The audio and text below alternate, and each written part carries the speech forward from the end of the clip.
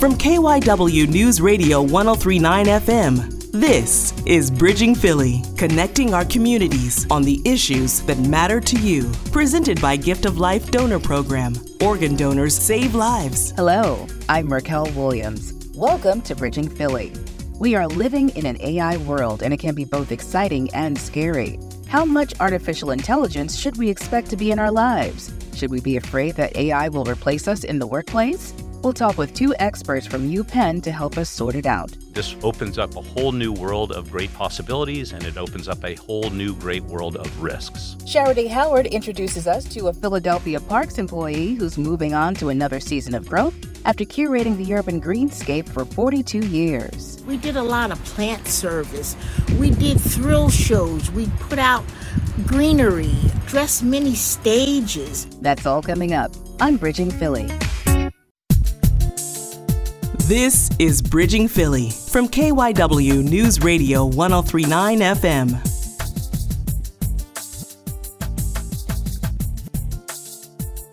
We are living in an AI world. Ready or not, it's already here and it's advancing. We are using it, or at least interacting with it in some form or fashion in our everyday lives. I don't think many of us truly understand the reach of AI or whether the impacts will be for good or to our detriment or both. You can probably figure out that I myself have very little knowledge about the AI world. So we have experts with us today to help us all understand. Joining me today are Carrie Colanesi, Edward B. Shills Professor of Law and Professor of Political Science, and also the Director of the Penn Program on Regulation. He's also the host of the podcast Race and Regulation, and he has a new paper that's called Regulating Machine Learning. Also with us is Michael Kearns. He's Professor and National Center Chair of the Department for Computer and Information Science at the University of Pennsylvania. Michael is also founding director of the Warren Center for Network and Data Sciences. Welcome, both of you. Thank you. Good to be here. So I'm going to go right to the Jetsons, okay? I think that was our first kind of flash into what the future could be like. Robots, doing things like putting a little something in a machine and then, you have a whole meal, all kinds of things, floating cars and things of that nature. So, when we watched all of that on the Jetsons, we were really thinking about what the future would look like. And we have seen some things. So I'll ask you both, how long has the technology involved in creating AI been in the works? Well, I think most researchers in the field would mark the beginning of AI probably sometime as early as the 1950s or so. So it's a very old research topic within computer science and related areas. And I've been working in it myself since the late 1980s in graduate school, so I am a relatively wizened veteran of the field. But I think maybe the most important thing for your listeners to know is that basically there have been dramatic breakthroughs in just the last 10 years and even more dramatic ones in just the last year and even last 6 months. So the field has really undergone a revolution, and in particular, when I was a graduate student, the particular branch of AI that I studied, which is called machine learning, was an obscure subtopic of the then discredited larger field of AI. And now AI is a standalone industry, right? There are very large companies that have very important AI divisions, including all the big tech companies, as well as very influential startups like OpenAI. Right. So it's really, things have greatly accelerated in just the last few years. And a lot of that's in the last 10 years really been driven by advances in the processing capabilities. I mean, there's been, and I don't want to discount all of the advances in the data sciences and the analytics, but we wouldn't be here right now if it weren't for the raw computing power that's now available, with each of us in our pocket having computing power on our smartphone that vastly exceeds what was available to researchers even 30 years ago. Right. The term AI is broad, and we've said it about 20 times or so just in the beginning of the show. So maybe we can talk about exactly what AI is. What is artificial intelligence? From the research perspective, in other words, how scientists who work in the field think about it, and not everybody would agree with me, but I think most would, the sort of primary driver of modern AI is machine learning. And machine learning, simply put, is building predictive models from massive amounts of data. So, for example, if we take ChatGPT as an example, The problem that ChatGPT is solving is actually a very, very simply stated one, which is given sort of a fragment of a sentence or a paragraph, predict what the most likely next word is, okay? And the way you build such a predictive model is you have massive amounts of text available on the web, for example. Right. And so you have these examples of a prefix of a sentence, and then you know what the next sentence is. So you kind of have what we would call labeled data. I have a sentence fragment like, once upon a time there was a great, and then I can look at the data and see, for occurrences of that particular fragment. And, there are only so many different reasonable completions of that prefix of a sentence. Once upon a time, there was a great wizard. Once upon a time, there was a great dragon. Once upon a time, there was a great queen, whatever. And basically, ChatGPT is using that kind of data to solve that predictive problem. And this is basically the domain of machine learning, where you're just taking examples of some phenomenon, like fragments of a sentence, and then what the next word was, and building a model to make that prediction. Right. I mean, we even see that on our cell phones. I mean, just in writing a simple text. Sure, right. That autofill capabilities and Siri and Alexa are all reliant on artificial intelligence. You ask a great question about what is it, how do we define it, and that turns out to be something that not everybody agrees upon, and I think it will be one of a number of challenges that society faces when they want to legislate or regulate. How do we define what it is? I have an automated thermostat at my home that I don't have to actually adjust. It adjusts for me. Right. Is that a type of artificial intelligence? I tend to distinguish between automation and artificial intelligence. And by artificial intelligence, I do mean what Michael's talked about in terms of machine learning algorithms. These algorithms are statistical computational representations that, unlike traditional statistics, can be self-learning. That's why it's often called machine learning. Mm-hmm. They're identifying patterns and drawing out patterns in large sets of data, essentially on their own. And that means mainly that humans are not specifying the exact variables to look at and the exact mathematical relationships between them.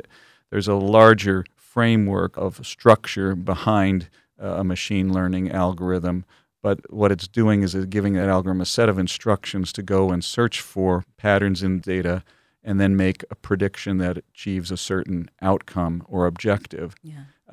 These tend to be also algorithms that are designed for forecasting or predicting rather than necessarily drawing causal relationships or causal conclusions that, X is causing Y. That's often been historically in more conventional forms of statistical analysis. But we're not even sure exactly always why the outcome that the model generates has come about. And that gives rise to some of the concerns about these algorithms. Sometimes they're called black box algorithms because of this automaticity, self-learning nature, and the lack of explainability in causal terms. Okay. Yeah, I've always said that if we have access to it now, it must have been in the works many, many years ago. And I always thought that the military always had this first. Is that how it works? I mean, the military historically has, put quite a bit of funding and development effort into AI and machine learning. Mm-hmm. But I think the products and services that your listeners would be most familiar with really are the product of industry investment in the last 10 years, in particular in the tech industry specifically. And Carrie is right that a lot of the advances are not necessarily scientific. So a lot of the scientific ideas behind a lot of modern AI have been around since the 1980s. It's just that you couldn't get them to work at a large enough scale and process enough data. And interestingly, I think one of the main developments in processing power that helped aid the current AI revolution was the development of gaming chips. So in the early part of this century, the kind of compute demands for gaming platforms grew. And so the industry responded by building very specialized chipsets that sped up those calculations. And those chipsets turned out to be very, very useful for a lot of the computations that are necessary in machine learning. It may be that we just know a lot less about the military's use of AI because it's classified, but The government has tended to, in most areas, lag behind the private sector in the development of AI, at least most of the areas that we know about that are not classified, although there have been some areas, for example, in handwriting recognition software, the U.S. Postal Service has been an innovator really in machine learning algorithms to handle that particular function. Bridging Philly continues in a moment.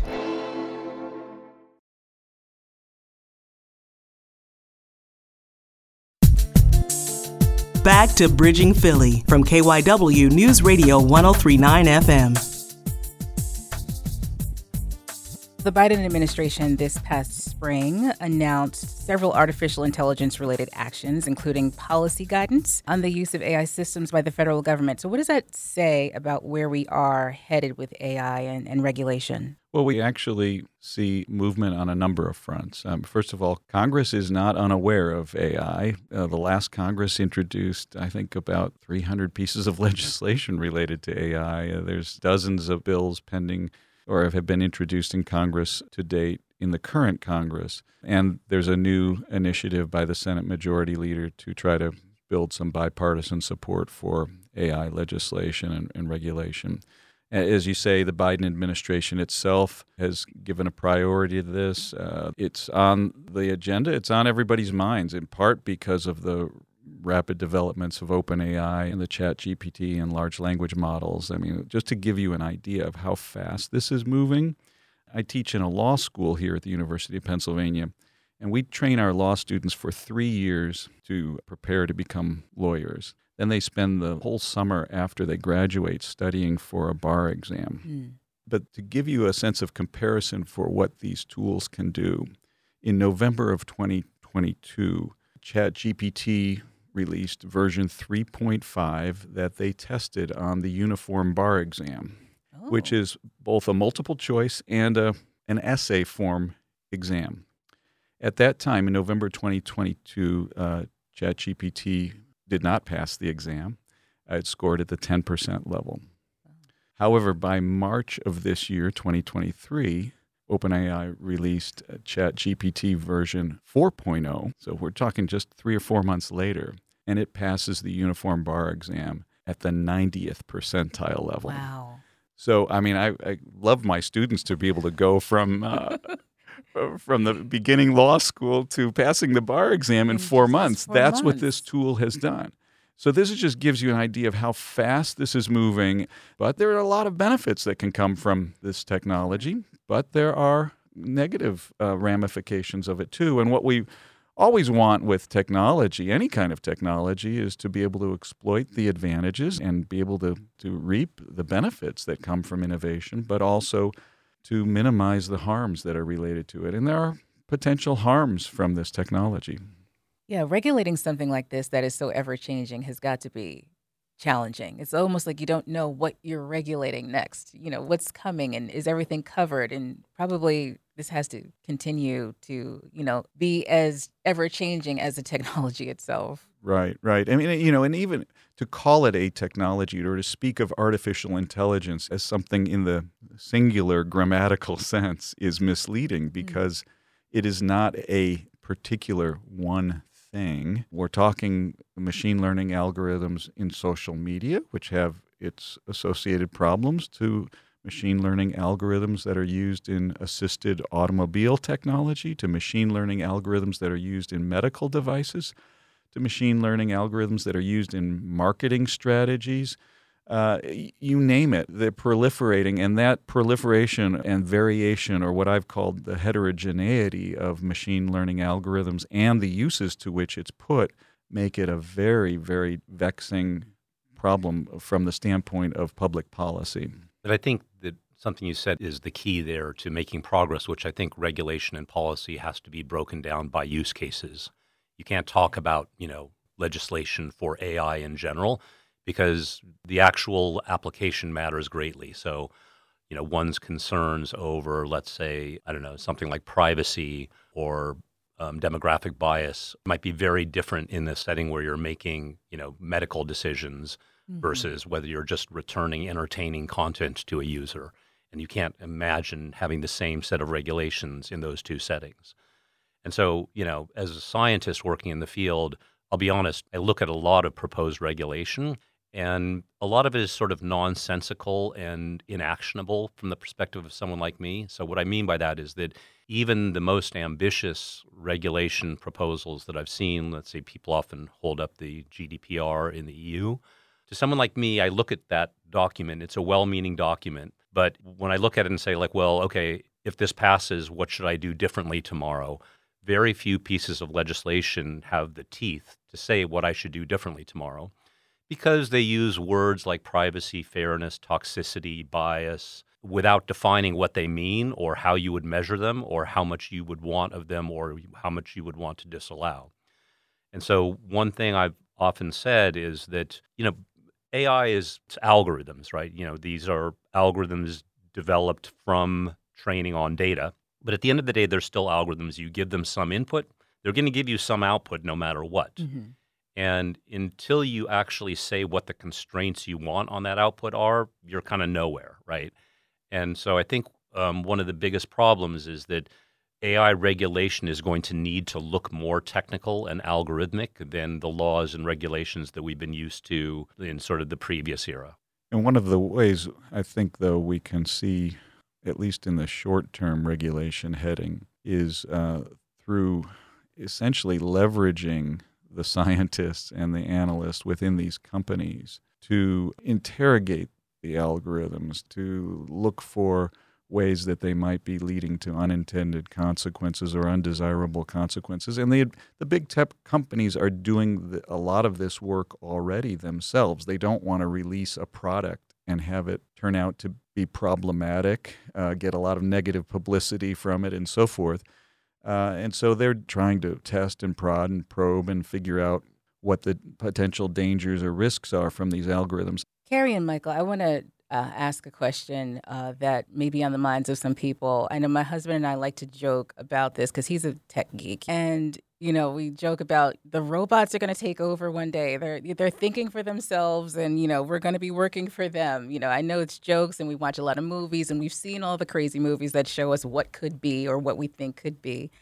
But that's obviously, we were talking about ChatGPT. I'm thinking of ChatGPT and Bard and all of these, predictive writing type of programs. Are they learning? Are they being taught? They are both learning and being taught, and they're being taught by the users, right? So basically, every time you use ChatGPT, you're giving it more data. If you give ChatGPT feedback and tell it, like, well, that's not what I was looking for, I think you should assume that data is going to be fed back into future versions of ChatGPT. And I do think there will be disruption to work, right? I think the nature of work will change in many industries. The fact that ChatGPT can pass the bar exam now, amazing. Suggests that perhaps ChatGPT is capable of doing certain kinds of work in a legal firm. Wow. I don't think this means that, human lawyers are going to go away, but it could change what that industry looks like.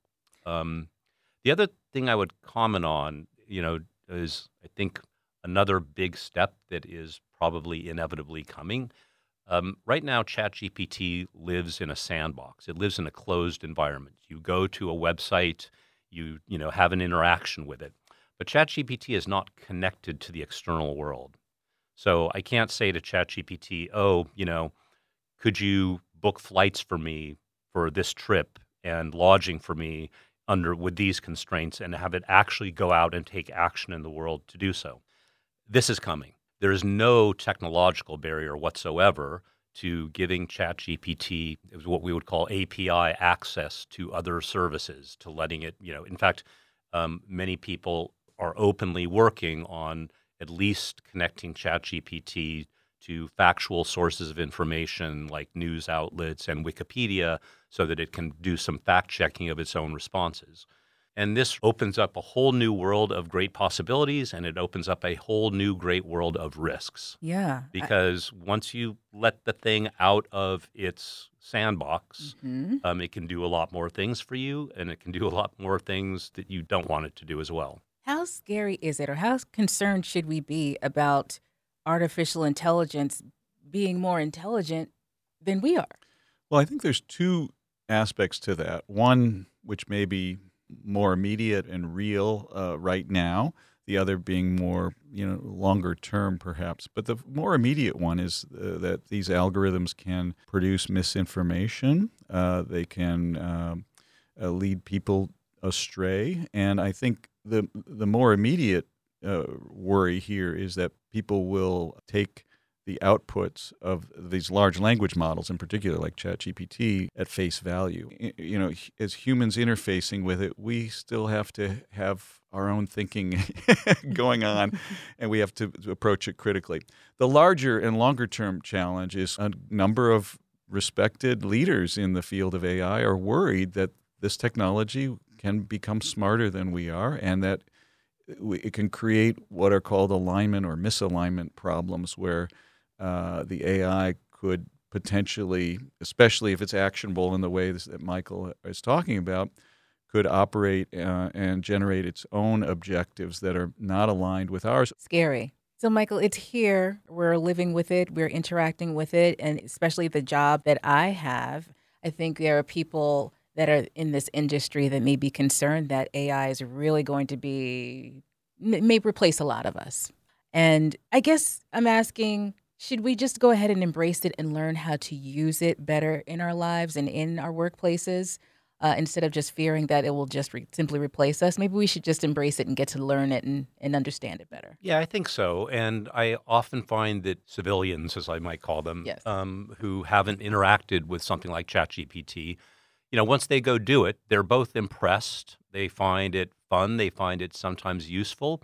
But they also see its limitations. I think in general, they're less afraid of it after actually interacting with it a little bit. Can I just add that, I think in terms of replacing us, there will be job dislocations. I think that, that's the nature of technology. Yeah. It's always been that way. This happened with computers, and it also happened with the internet as well. Whatever happened to the travel agent industry? I know there's still some travel agents out there, right?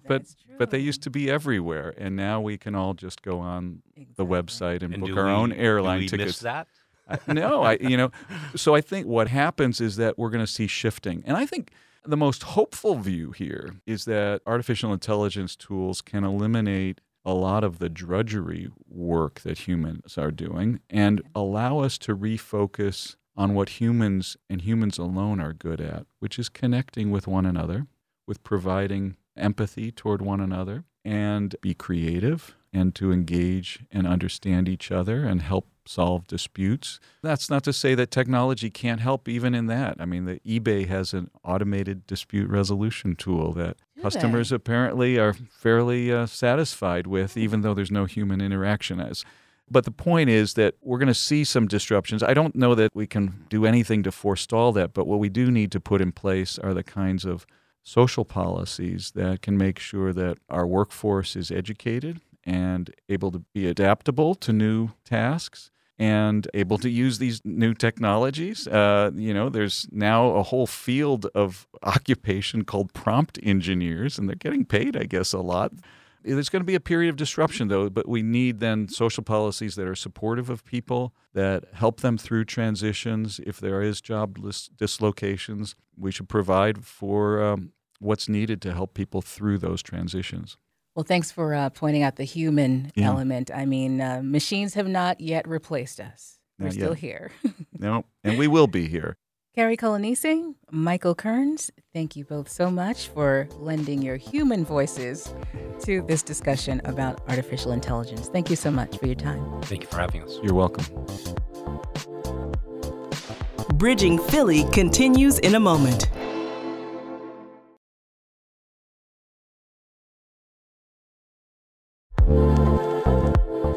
Back to Bridging Philly, connecting our communities on the issues that matter to you. If it's happening in Philadelphia, Charity Howard is talking about it, and today she's talking about the great outdoors. Here's the latest, Shara in the City. Some call her Philly's tree queen, others call her the tree lady. But Lori Maple Hayes has come by both terms of endearment honestly. Now the director of urban forestry with Philadelphia Parks and Recreation, Hayes is hanging up her hard hat after 42 years, curating parks all across the city and serving 6 mayors over the span of 4 decades. But Hayes says her most prized accomplishment was completing breast cancer treatment. Now she's looking forward to seeing if the grass is greener on the other side of retirement. Welcome, Lori Maple Hayes. So you're retiring after 40 years plus. How's that hitting home? It's exciting to see people wishing me well, people that I had forgotten about. It's another chapter in my season of growing. So everyone loves you. You're a staple in the community, but not only that, you're a beloved part of the community. How is it to say goodbye? And is it goodbye? It's not going to be goodbye if people say, get on my dance card and call me up, or I just make visits, or we pal up. Take me here. Let's go see the garden. Have you last been to this campus? Or I just want to go, see, and do. I'm a local girl, but as my health progresses, I want to branch out. I want to go. Get on planes. I do. So this is the next stage. So you spent a lot of time curating and really making Philadelphia beautiful. What was that like? Well, I worked for 6 mayors in the city.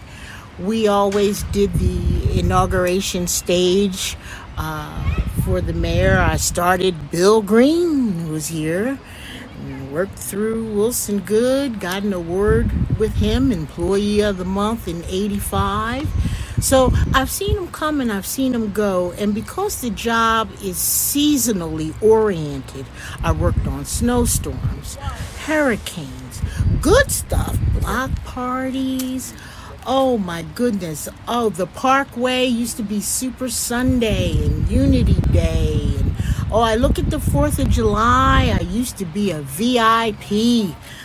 Oh my goodness. And the Thanksgiving Day Parade. So really an integral part of the city. But what did your job really entail? What was your favorite part? It's funny now. I cut grass on the Ben Franklin Parkway. It's now contracted out. But from the art museum, that's where we kept our equipment in the tunnel area. It's now a visitor's site. And down to, we call the Sister Cities, the Catholic Church, the basilicas. And I loved it. Some people kind of looked at me like, that's what you want to do? But I went to Jersey every summer and I cut grass. I'm a city girl. Look at where we are. I'm in a row house. There's no lawn here. So I learned how to maneuver the tractors, and I was good. 42 years good.